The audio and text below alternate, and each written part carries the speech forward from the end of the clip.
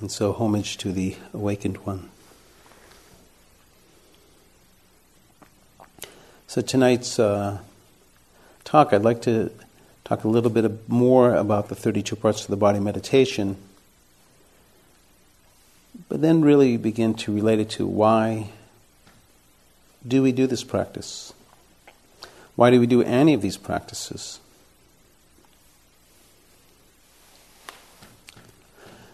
This morning there was some time during the Q&A where such a beautiful question was asked that really boiled down to, who am I?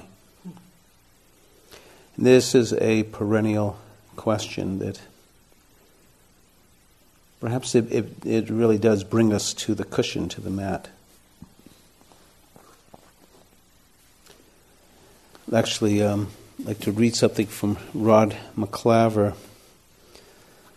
He says, why do we exist? It's a good question too. It's similar to who am I? Why do we exist? 50 trillion cells make up the human body, and each of those cells in turn consists of atoms, countless millions or billions of them, depending on the function of a specific cell. And the atoms, they consist mostly of empty space, protons and neutrons surrounded by electrons. Empty space, just as the universe is mostly empty space.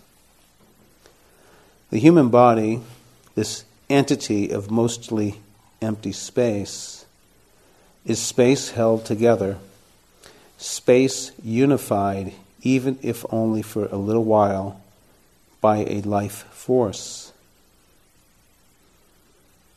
The atoms existed before the human body, and they'll exist after life has gone. And in the meantime, in this short interval, these atoms are held together by this indescribable and unknowable force.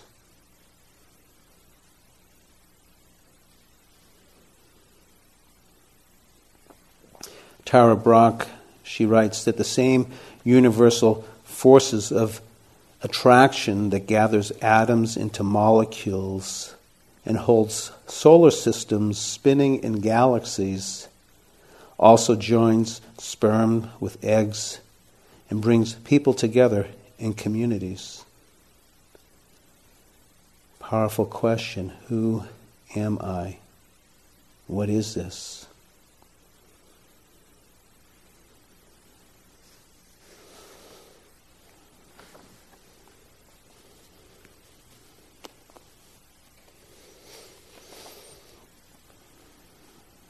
And so we sit. And I think we all know it's not easy. Even though outside, as I mentioned the other night, everything is kind of pastoral, inside here, inside our own body and mind, it may not be so pastoral. There may be moments, of course, when there could be some stillness, some understanding, something that touches us. But it's also, we understand that it's not easy to do this. Hafiz, Persian poet, wild man, I love Hafiz. He says there's not many teachers in this world that can give you as much enlightenment in 1 year as sitting all alone for 3 days. Yep, in your closet, that would do fine. And that means not leaving. You better get a friend to help you with sandwiches and get a chamber pot. No reading, no writing. That would be cheating. Let's aim for the high 360-degree detox. Dear one, don't let Hafiz fool you. There is a ruby buried here. Dear one, don't let Hafiz fool you. There is a ruby buried here. So we're sitting, churning, being with ourselves.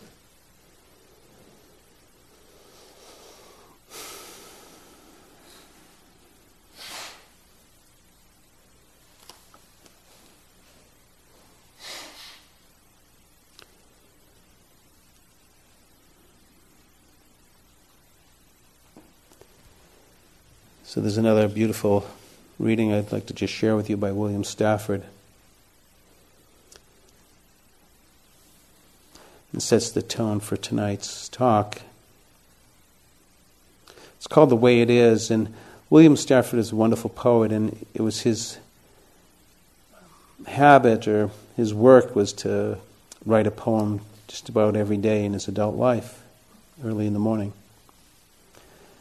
And he was dying of cancer, and this is the last poem that he ever wrote, which was 3 days before his death.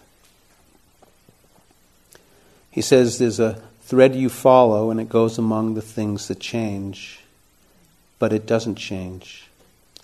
And people wonder about what you're pursuing, and you have to explain about the thread, but it's hard for others to see.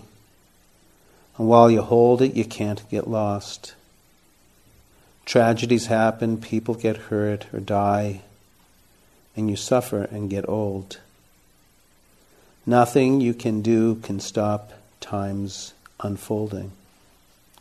Nothing you can do can stop time's unfolding, and you don't ever let go of that thread.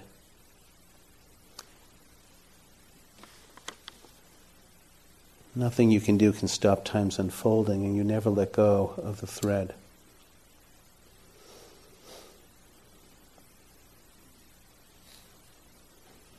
So we're going to speak about the thread, if you will, like why are we doing this practice?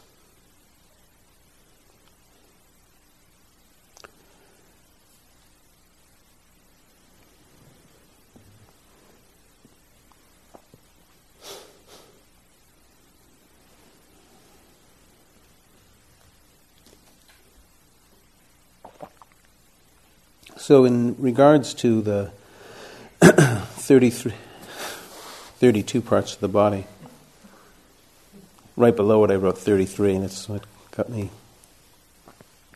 because there is a 33 part to it, and I'll explain that to you. I wanted to take a little time to explain about this practice, and then we're going to come back to that thread of why are we doing this. And so this week, you've been getting a sample, an experience of the 32 parts of the body. In these last couple of days, we've gone through the 32 parts. But I'd like to explain a little bit more about this practice and its possibilities. And traditionally, there's many ways to teach it. I've done a day long, I've done a week long. This is 5 days. There's many different, like a couple hour presentation, so there's many different ways to do this, but there's a very traditional way that I was taught that is in the text, and I wanted to let you know about that, and this is the 33-week version, or 8 months. And how this works is that it's a zigzag of a practice. So the first, we meet once. So I've been doing this in Santa Cruz for the last 6 years. Believe it or not, people sign up for an 8-month, 32 parts of the body class. It's kind of amazing. And not everyone completes, though. It's quite a bit. And there's actually a few people, this is like their third year doing it. They love it. But essentially, we meet once a week on a Friday morning for a couple hours, and we practice the group of parts that we're going to work with for the next week. And it goes on from week to week to week.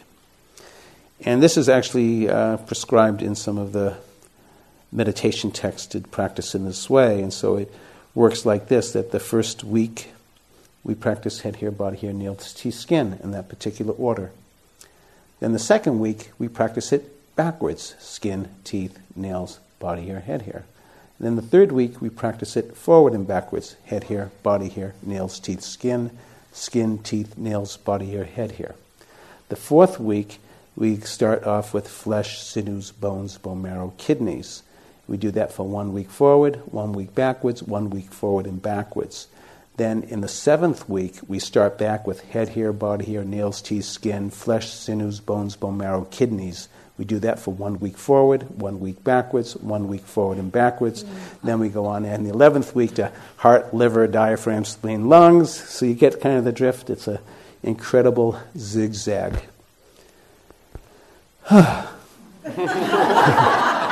Doing it that way, it takes 8 months or 33 weeks.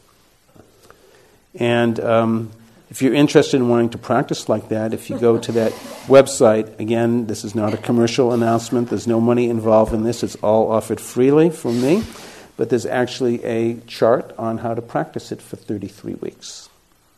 And you can follow through the practices. When it's practiced over an extended period of time, there's different aspects of doing this practice that begin to really help inform the practice to potentially go deeper into the practice. This is actually called the tenfold skill in learning, which is really just a map that's really offering the meditator some help in working with the practice. So I'm not going to read all of these out loud to you, but essentially they are guidelines and help to go through the order of the parts, not going so quickly, not going so slowly, trying to work with not getting so distracted, staying with the practice, and so forth. And one of the interesting aspects about this, particularly when we are going through a very... once we've gone through 1 week forward, 1 week backwards, 1 week forward and backwards, and then we begin to go back to the beginning again, and then we're repeating this long list forward and then backwards and forward and backwards. What's advised is to, when we're doing in those longer stretches, that we can begin to touch upon each of these parts, but then what's recommended is to begin to listen to your own inclination, your own interest. A part is becoming particularly compelling. You're getting very interested in this one part and less so in others. And that might have already happened with some of you here. Some of the parts that you touched upon, like, this is really kind of interesting. I could actually be here longer. Will and I were talking the other day, and like he was really getting into his teeth. And, you know, and then it's amazing, just different parts that we were like, this is really compelling. And so, actually, this is called successive leaving, which is a very funny term. That's the word that's used. But what it implies is that you can begin to leave those parts that you're less interested in, and then move much more deeply into the part that you are. And so, you might find in the silence of the practice that we have here, that maybe that you're still continuing to work with some of these parts, and you would certainly be welcome if there's a particular part that's really coming to you that you feel very drawn to, very interested in. It's fine to leave others behind and begin to penetrate more deeply into one. As this begins to happen, we can use this practice to develop deeper levels of concentration that potentially can lead to absorption. In Pali, that's called jhana. There's various stages of absorption. We can also use this practice as a way to develop deeper insight, penetrating into this part to begin to experience, not just on a conceptual level, but a bodily experience of penetrating into its impermanence, its sense of where is this, the egolessness of where is this self to be found. It was actually, let me see if I can find it. Oh yeah, I got a note from one of our yogis here yesterday, and commenting on the body, said that I have a hilarious thought about the egolessness of the body. It's not as if my liver cells are staging a coup to take over my gallbladder, or they're tweeting to organize an abdominal spring event.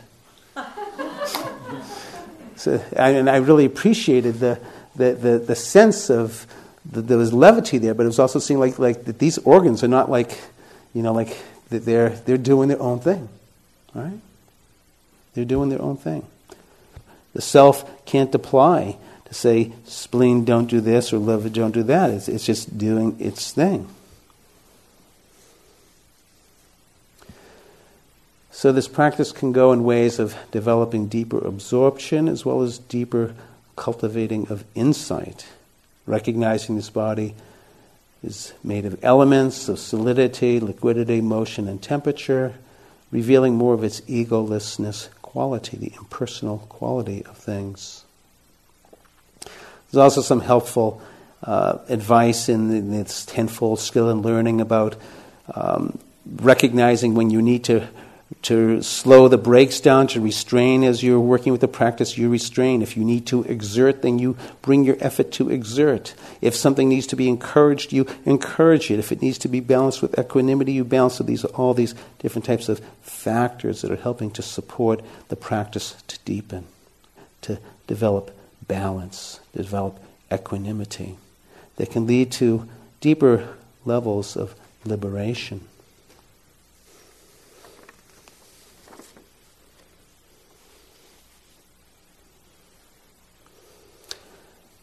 As the Buddha said, within this fathom-long body, with its thoughts and emotions, is the world, its origin, its cessation, its pathway to liberation. There was a yogi that asked me, so Bob, how long is a fathom? So fortunately I had the internet, I looked it up, and it's about 6 feet. 1.8 meters. And the fathom is a measurement of depth in water. Within this fathom-long body, with its thoughts and emotions, is the world, its origin, its cessation, its pathway to liberation. So as we dive into the body, we begin to experience our history, our thoughts, our emotions, our life.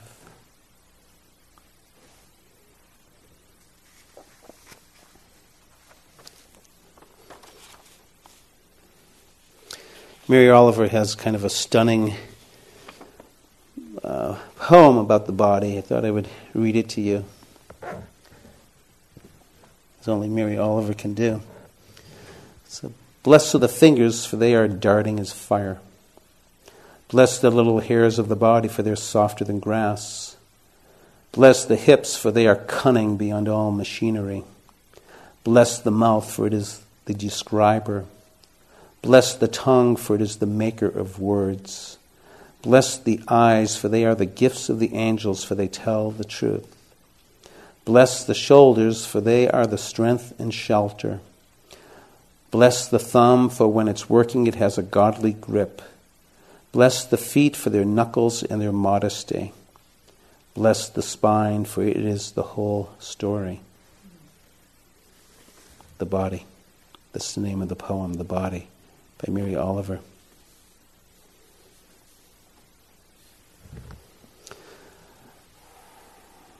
Got another note from a yogi that had taken this before. And this was coming back from the retreat, and her first night back home, she wrote me the next day and said, well, I just woke up from a crazy dream about being trapped in a secret spa that was taking all my money to do cosmetic procedures that I didn't want. That is a nightmare. And then she had to get up and get dressed and get ready to go to work. And she says, then I got in the shower and I noticed all my head hair, body hair, nails, teeth, and skin all morning, just those morning rituals of preparation for social presentation.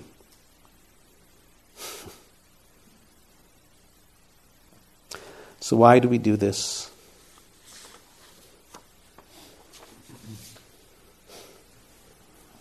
Why do we do this? So I'd like to read to you a letter from a dear friend of mine who died. Her name was Gail Lewis. She was a mindfulness and yoga teacher, worked with me for many years, and got lung cancer. Died a couple years ago. This is one of her last writings. She was writing to her friends. So she writes, "Greetings, precious beings. So as the days of winter continue to nourish the earth with fluid from the skies, I've begun to contemplate the situation that I find myself in. There is an undercurrent of experience that I'm just waiting around to die. Strange thing when you're told that your time is limited and that many future projections just disappear from my consciousness. And now I'm left with this question of being fully awake in each passing day, hour, and minute. Old habits are really hard to change, so often I find myself just wasting time. Granted, I've had a lot more time now to meditate and to be still, but my mind keeps questioning just what I could be doing with this time left to me. I wonder if this is just the patterns of behavior that are familiar to me, keeping me busy, doing good works, all the messages that I have followed in the past. Now, though, I'm too tired to do much. And so the dilemma is allowing myself to let go of the old messages and discover new ways to enrich my day-to-day life. This, my friend, is a challenge. And I never realized how stubborn I am about who I think I am. So this weaker and more vulnerable me is trying to learn about allowing myself to just let go of the past and really step into this moment. Bill Lewis.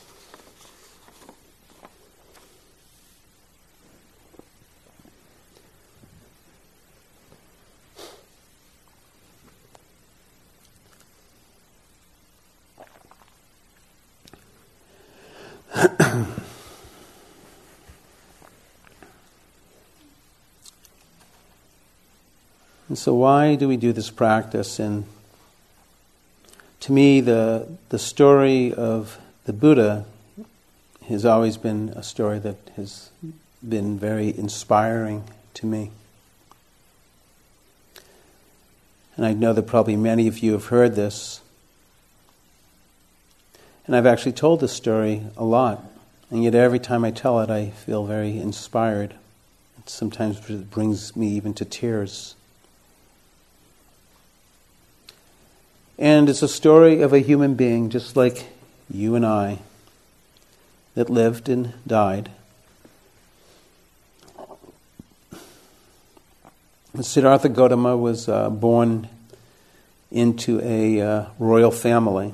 So maybe that's not like you and I, unless some of you have some royalty.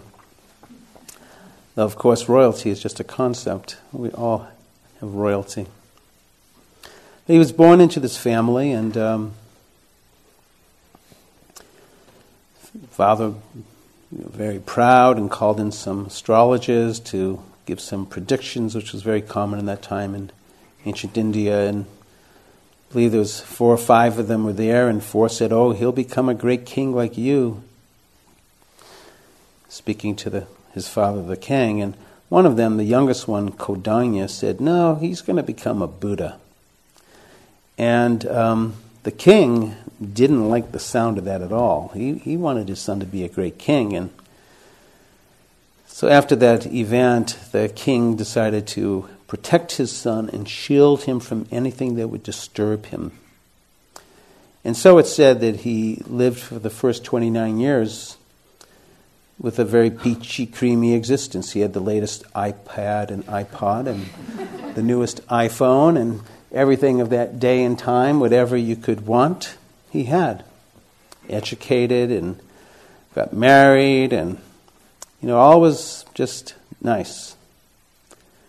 And in his 29th year, for an unusual occurrence happened that he was with his charioteersman, which I guess could be like his taxi cab driver, or his person that takes him out in the palace. They went out in the charioteer. And the story goes that after a number of events that Siddhartha Gautama experienced and saw for the first time in his life, aging, illness, and death. And this really shook him to his core. He somehow hadn't realized that this was a reality that would happen to him and to everyone. And sometimes I think about this story as more of a myth. But then sometimes I think, too, that, how much have I been just so not wanting to know or to acknowledge my own demise or the demise of everyone that it just gets kind of suppressed and pushed away. But for whatever reason, in his 29th year, this could no longer be pushed away, and there was this deep realization of death and aging. And this catapulted him into a sense of urgency. Actually, there's a beautiful Pali word, it's called samvega. And samvega means that when you really get that death will come to you and to everyone, when you get it on a molecular level, it may catapult you into a sense of spiritual urgency to understand what is the meaning of this life. I love it. Just one word in Pali, samvega. It's loaded. And then Siddhartha Gautama saw the fourth sign, which was this person walking out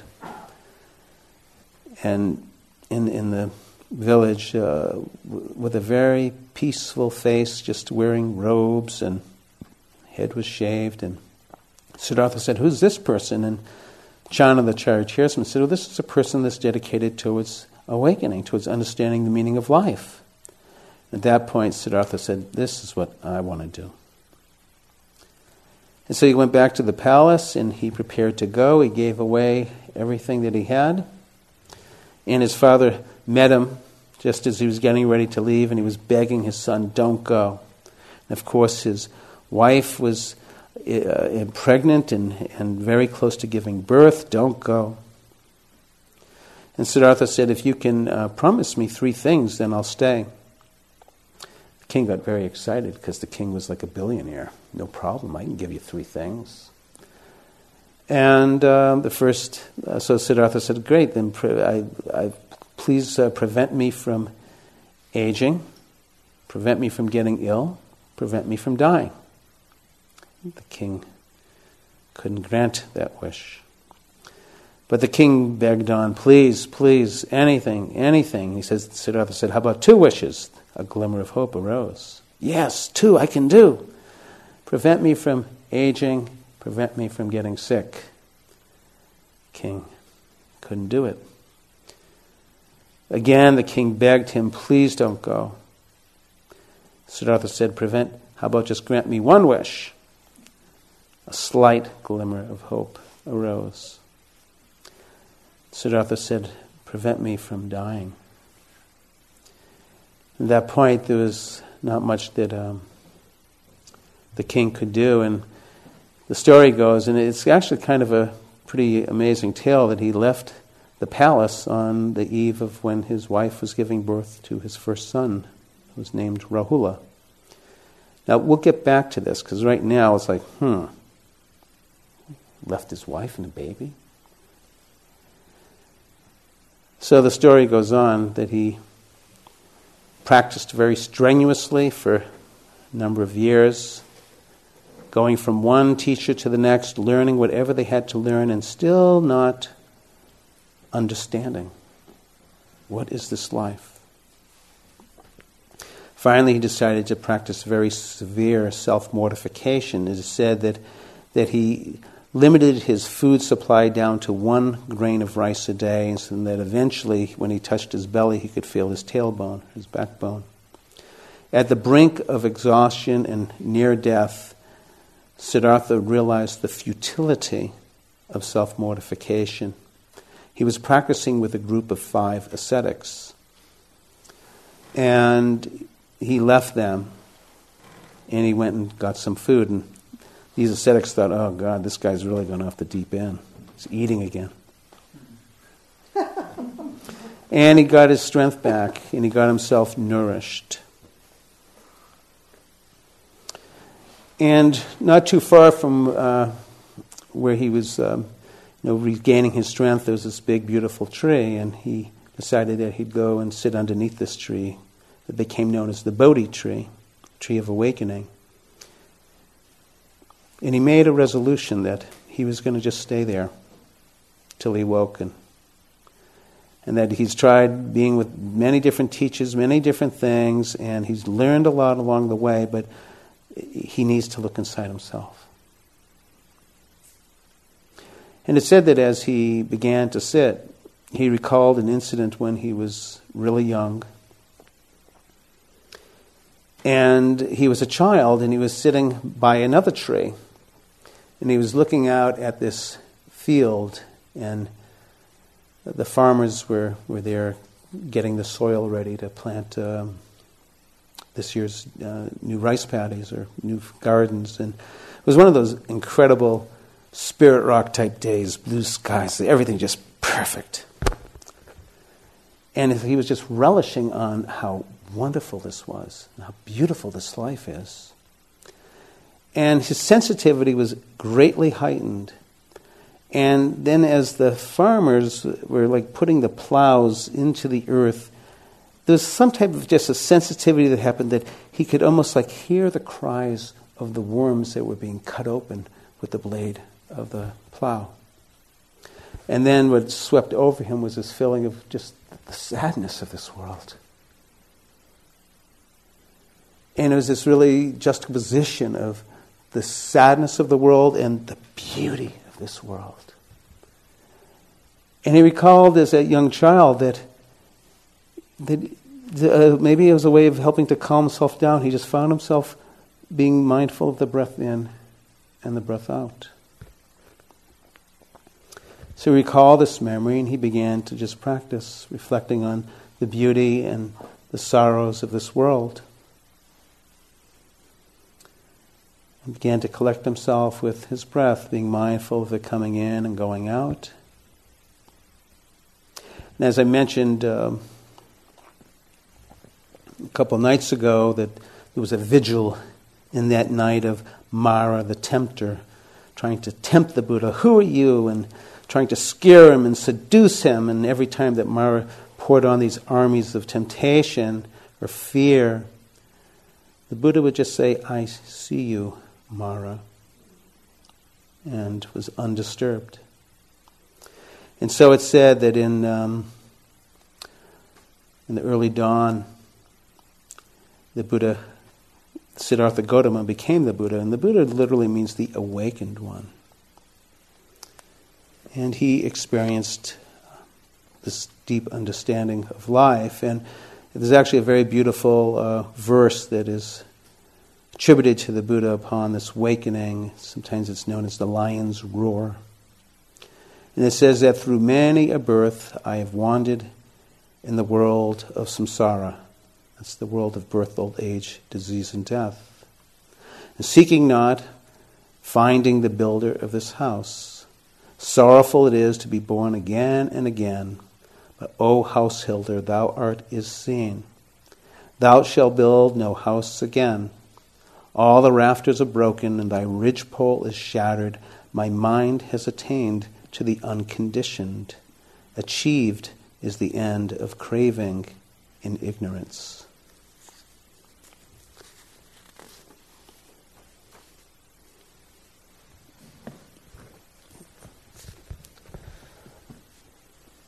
Very beautiful.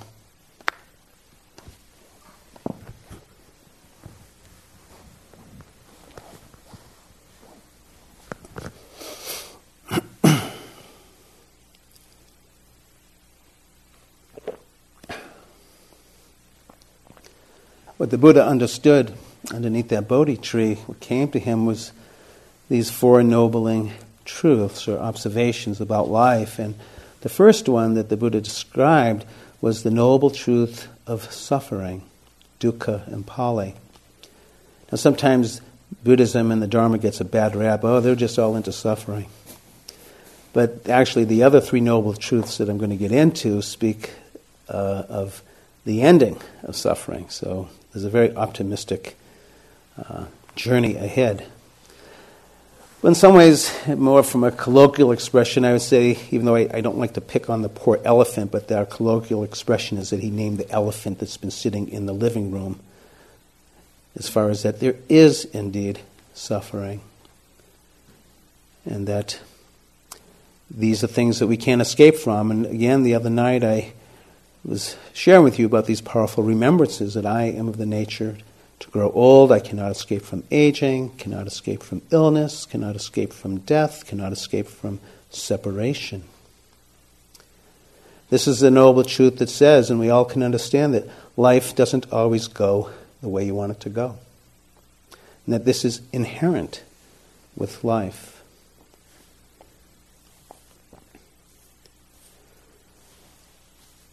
One of the last of the 5 remembrances that I didn't say to you is something I would like to just read to you now. So again, the first one is, I'm of the nature to grow old. I cannot escape from growing old, and then ill health, death, separation. But this last one, number 5, is very important. These remembrances are something that I try to practice with every day. This number 5 is inviting us to take responsibility. It says that my deeds are my closest companions. I am the beneficiary of my deeds. My deeds are the ground on which I stand.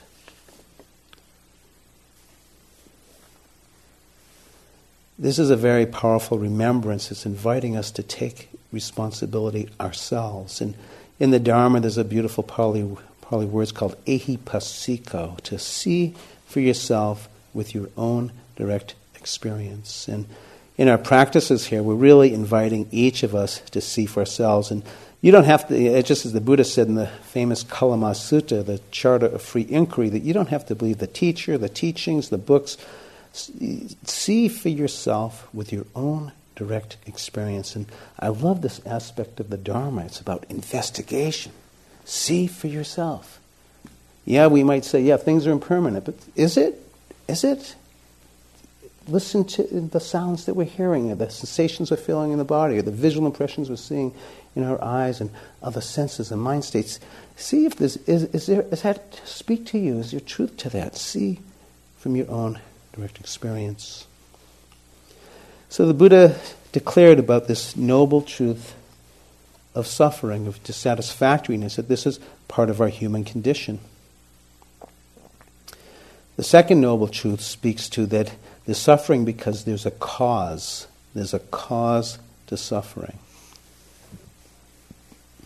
It has to do with greed, hatred, and ignorance. The Dharma says that there's no fire hotter than greed, no ice colder than hatred, no fog thicker than ignorance. I'd love to just read to you a absolutely beautiful translation, rendering of the second noble truth of the cause of suffering. This was written by Achan Amaro, who's an Englishman and a monk, actually a Tera, an elder monk at this point, and very wise human being, and he actually is also associated with Spirit Rock on the Teachers Council. But he writes this, that this bhikkhus, or this monks, is the noble truth of the cause of suffering, and that it is craving that is compelling, intoxicating, which causes us to be born into things again and again, ever seeking delight now here and now there. Namely, it's the craving for sensual delight, the craving to be something, and the craving to feel nothing. So I'll read this one more time. Pretty good, huh? Well, I don't know whether it's good. I like it. I won't ask for your validation. I mean, I did, but I'll take it back. But this is, it just really gives me. So this is the noble truth of the cause of suffering. It is craving that is compelling and intoxicating. Oh, I know that feeling of being intoxicated, wanting this. It's compelling. And it causes us to be born into things again and again and again. Ever seeking delight here. Ever seeking delight there. Namely, it's this craving for sensual delight, this craving to be something, and the craving to feel nothing. This craving for sensual delight is like our eros. Someone compared this as in Freudian psychology, and I don't want to claim that this is correct, but it's like the eros instinct. It's this instinct to feel good. Endless wanting. Just stuck my hand in the water glass.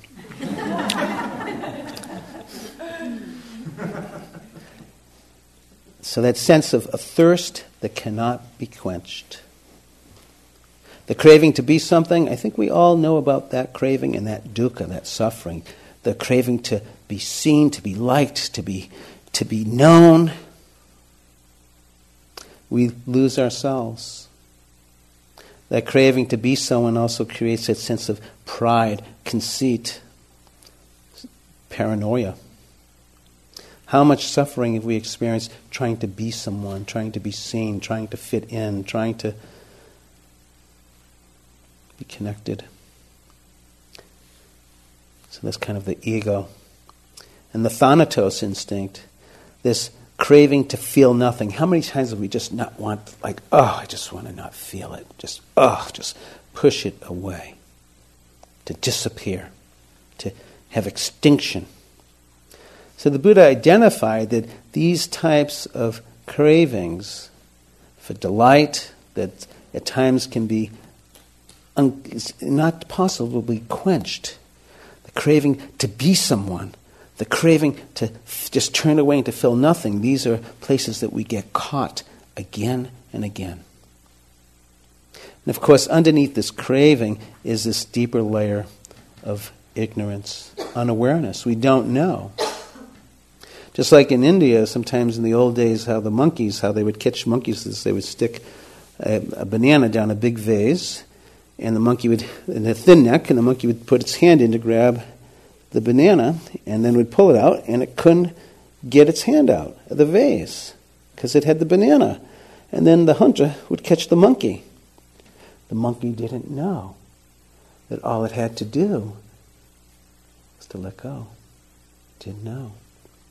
So sometimes our ignorance, our unawareness, and ignorance, I don't mean this as an insult. Maybe the word unawareness is much better.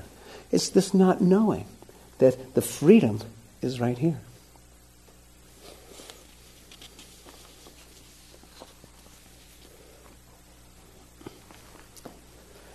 How many of you can relate to this? This is from Kabir.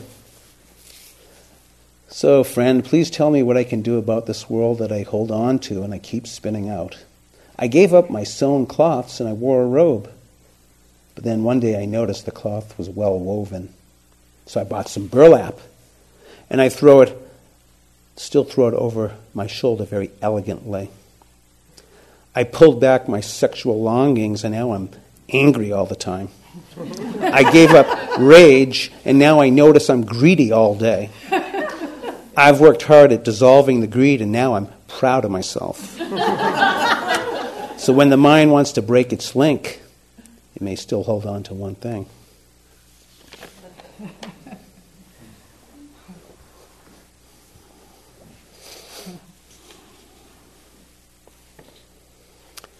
Third Noble Truth speaks to the end of suffering, which is the relinquishing of this ignorance and craving.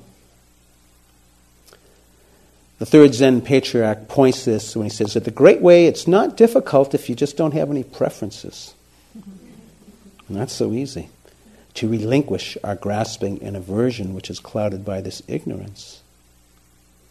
But what if we could begin to identify and to see more clearly that this holding of the banana, this holding, is imprisoning our heart? Kabir writes, and again another metaphor of the end of suffering, where he says that I went searching for a shop where the merchant would say there's nothing of value here. I found it and I stayed.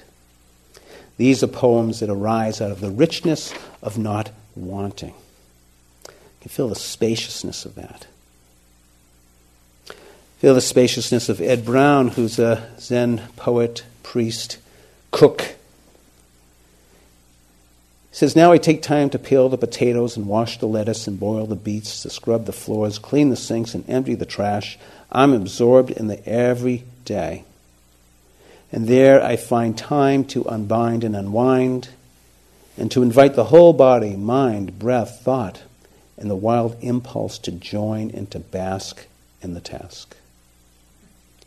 There's no time lost thinking that somewhere else is better.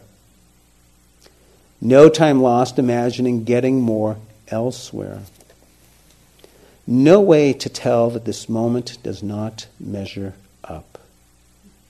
Isn't that a beautiful spaciousness right there? No time lost thinking somewhere else is better. No time lost imagining getting more elsewhere. No way to tell that this moment doesn't measure up. A lot of space there. Not this wanting, clinging, resisting. So then he ends the poem by saying, now hand me the spatula, now's the time to taste what is.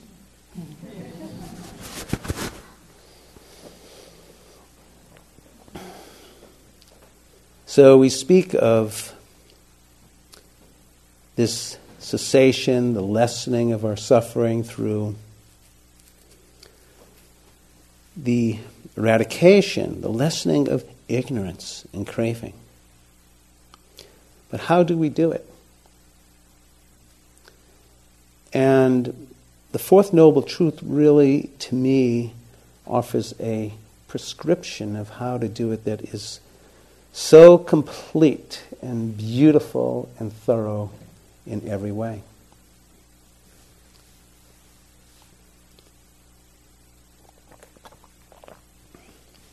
Said that if within the Eightfold Path, and Buddhism, you might be beginning to get a clue now that it's all about these numbers. There's 8 this, 5 that, 6 this, 7 that, 32. And 32 this.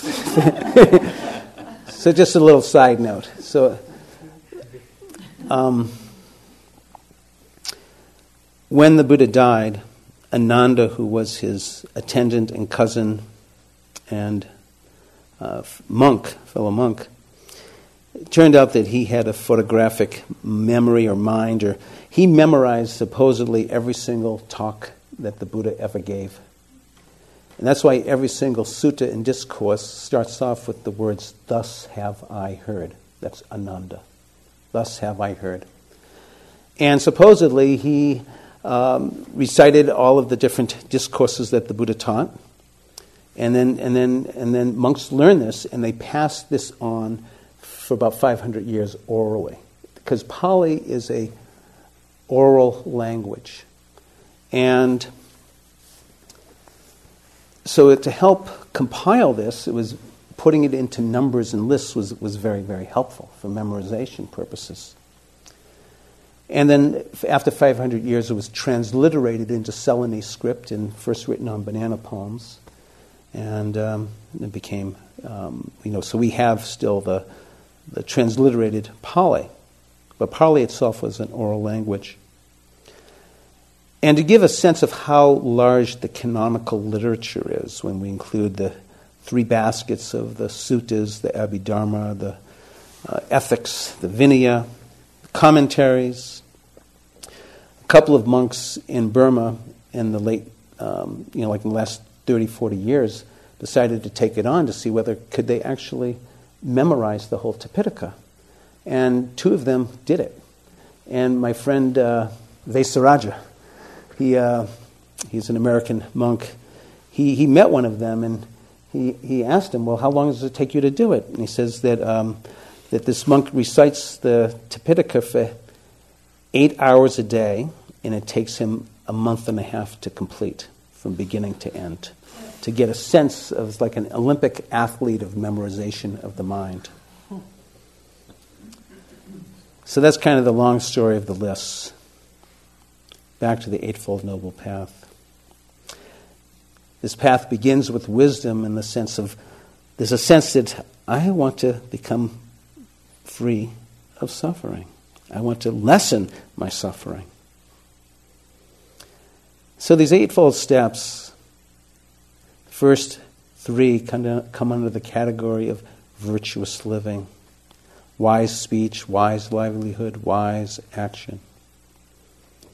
It is said and the other 2 sections, just so I can frame it better for you, so that's virtue, concentration, wisdom. We can say that at the base of the foundation to develop any type of collectedness of mind and concentration that grows into wisdom comes about through living virtuously, living with integrity.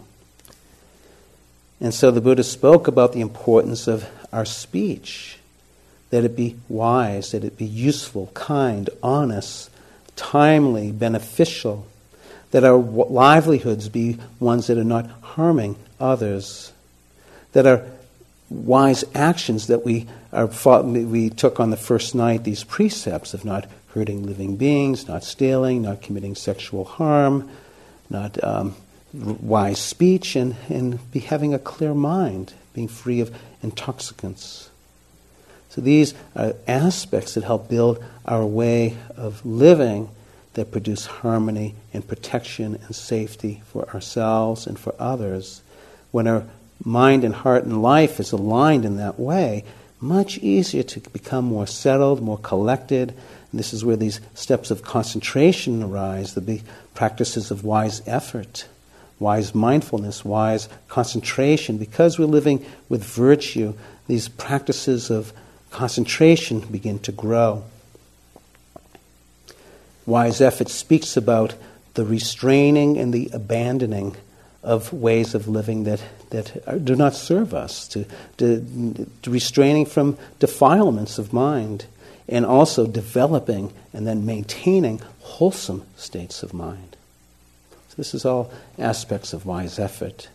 Restraining and abandoning those ways that don't serve us, developing and maintaining ways that do. And when I speak about serving us, I'm speaking about serving, cultivating the lessening of greed, hatred, ignorance, and developing the qualities of kindness, generosity, compassion, clarity, practice.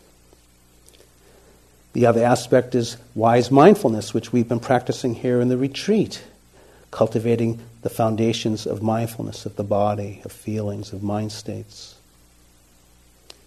And of course, there's this wise concentration.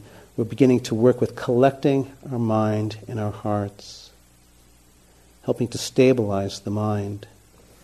These aspects of effort, wise effort, and mindfulness and concentration bring us to deeper wisdom. As I mentioned earlier, it begins with wisdom that gets us on the path and ends with wisdom. This wisdom is about deep understanding, wise understanding, review. You begin to understand more deeply about suffering, its causes, and its pathway to its end. We begin to understand in taking that responsibility that our own mind, that the mind is the creator of our own heavens and our own hells through our own very thoughts. This is a very powerful statement. This is the beginning of the Dhammapada. The mind is the creator of our own heavens and our own hells through our own thoughts. That's why the Dharma is so much emphasizing the culture of our mind, of our investigation.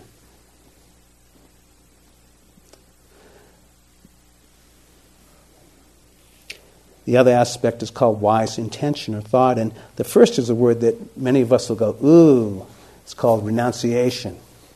But there's actually a beautiful translation for that. It's the renunciation of self-destructive tendencies. Isn't that beautiful?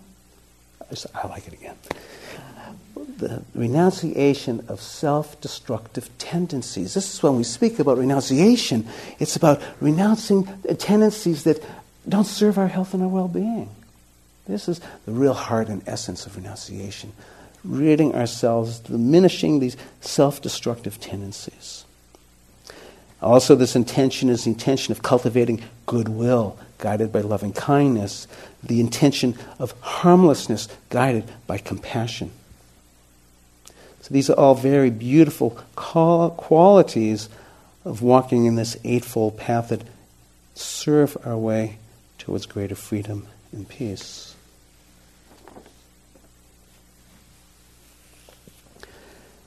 This greater freedom and peace helps us to see more clearly through this misconception of self. No doubt we all have our self-running narrative the Bob show, the Will show, the Marcy show, and everyone else's show here in town. And it's a good show for some of it, and some of it's a tale of woe. 10,000 joys, the 10,000 sorrows. This is what we get to work with. Myself, my story, my life. And I believe that this practice in time begins us to help see that maybe the stories that we define about who it is that we are is not the full story. That maybe they are self-limiting definitions. Just like the other night I shared with you, I had a friend of mine that for a while in his life he was king minus. Everything he touched broke. And if we believe in that type of story, it's a deep tale of woe. So we begin to examine with our awareness, who is this self, this I? This is the perennial question. And perhaps we begin to discover that there's misconceptions, that there's colors, just like if we put on a colored glass and we see the world through a different color, we begin to see through different lenses, and mindfulness is perhaps beginning to wash some of these lenses to begin to see more clearly.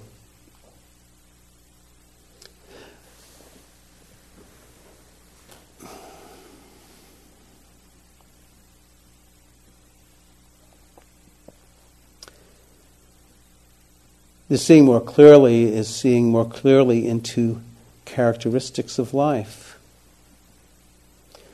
And the practices of the body begin to reveal to us the egolessness or the ownerless nature. Where is this self to be found? That things are constantly changing, the ephemeral aspects of life. And of course, if we don't understand this, we get caught in the conceptions. We experience a lot of dissatisfactoriness, a lot of pain. I might embarrass Will here. These are actually called the 3 characteristics of existence. Egolessness or ownerlessness, impermanence, ephemeralness. And of course, when we don't understand these two, how there can be dissatisfactoriness, suffering. Why I'm saying I might embarrass Will, because I'm good friends with his father, John.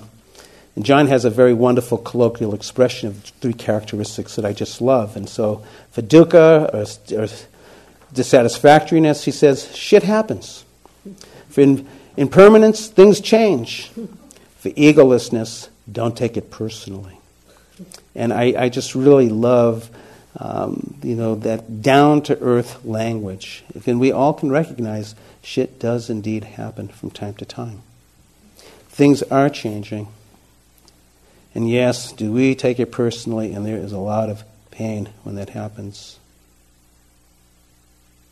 The Buddha said that the body is without self. If there was a self, the body would not be subject to suffering. You could say, let the body be this, let it be that. Very difficult to assert. Acham Buddhadasa says, nothing whatsoever should be clung to as I or mine. Acham Buddhadasa was a Thai forest master. Says, to understand this is to heal all illness and sorrow. Let yourself be still without grasping or resisting. The wise person lives in a type of avoidness with an open and free heart that doesn't cling to anything. This is the peace of Nibbana. It is always here, available whenever we let go. So maybe I'll just end, though I could go on for some more time. But I'd like to maybe just, that's a very beautiful thing about what he says, that whenever we let go, we can experience this peace. And my teacher, Tangpulu Seto, in his last tour to the United States, gave a series of teachings. And this particular time, he just gave these 3 contemplations for us to work with. And he said that this particular meditation would be very good for when you're dying, and also in the sense of experiencing a taste of freedom. And so I'd like to just offer you a taste of freedom. So you can just sit in a position that's comfortable. And it's very simple. And he just brings some words to the breath and says, if you want to know the state of a heart that's free, breathing in and breathing out, experiencing no grasping, no greed. And that breath in and that breath out.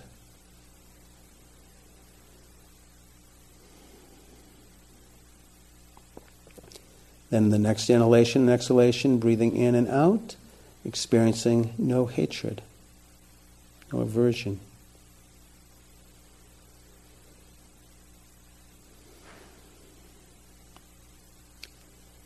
And then lastly, breathing in and out, experiencing no ignorance, no unawareness. You clearly know that you're breathing in as you're breathing in and breathing out as you're breathing out. So there's clarity of mind.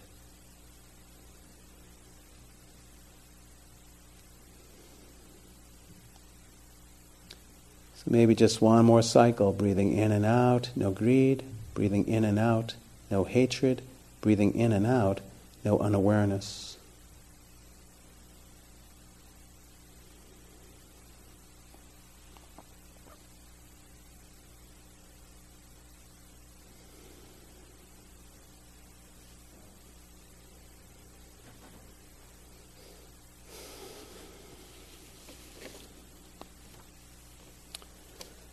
So, thank you, and I think I want to just tell you one more story. You can just relax if you need to shift your body. It's not going to be a long one, but this was a gift that was passed on to me by my teacher, Stahl, and I really would like to pass it on to you, since we've been having some conversations about death. So on my very last trip to Burma to see my teacher, Stahl, who died at the age of 98 about 7-8 years ago. I visited him, it was probably about 10 years ago when I visited him. And at the time he was probably like about 92. So he lived another few years and died at 98. And on my very last night with Stahl, it was my last conversation with him, and I didn't know whether I'd ever see him again. I was heading back to the States, and he was 92. And so I said to Stahl, this might be my last time that I'll ever see you. And it turned out that it was. But I asked Stahl, I said, please, Stahl, I've learned so much from you, but I have one more question for you. And I said, Stahl, you're 92, and you're already over the average lifespan that a human being lives. And I'm just really curious, you've been a monk for many years. He was like about 70 years at that point. I says, what are you going to do when death comes knocking at your door? What are you going to do? And he looked at me for quite some time. And then he smiled. And then he looked at me and he said, Bob, are you afraid to die? And he could see that I was not expecting. I was asking him the question, what he was going to do. And I was like so he could see I was pretty shaken up with that question.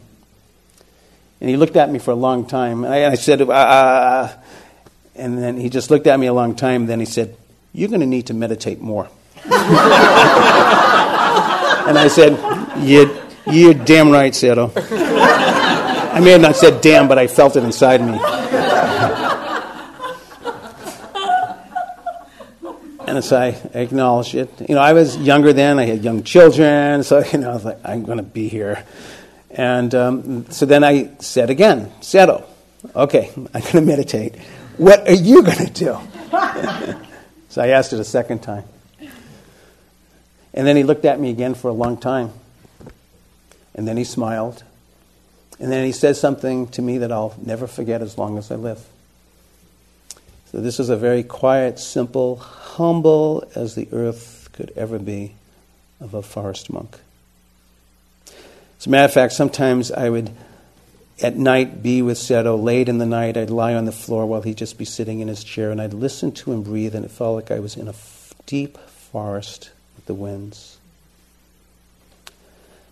So Stahl said, after looking at me for a long time, he said that if I see something, I will be mindful of seeing.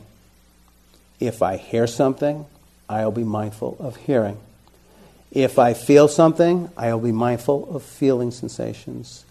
If I smell or taste something, I'll be mindful of smelling or tasting. If there's mind states that are rising in awareness, I will be mindful of mind states. This is how I will die, and this is how I want you to die.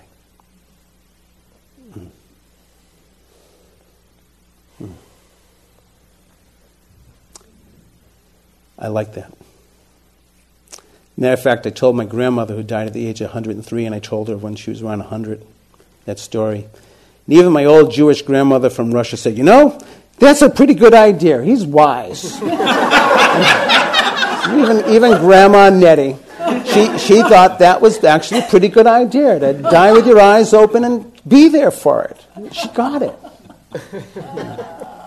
If you see something, feel something, hear something, meeting it with an open heart. So let's just take a moment and we'll end.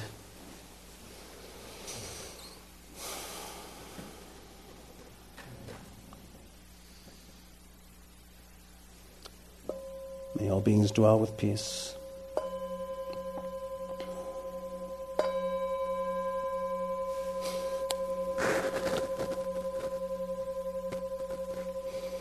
So thank you very much, and sorry for going over a little bit, and we have our interviews, and we'll continue on, and please continue with the practice. Thank you very much for listening.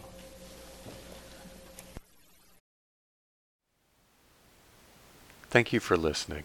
To learn how you can support the teachers and Dharma Seed, please visit dharmaseed.org/donate.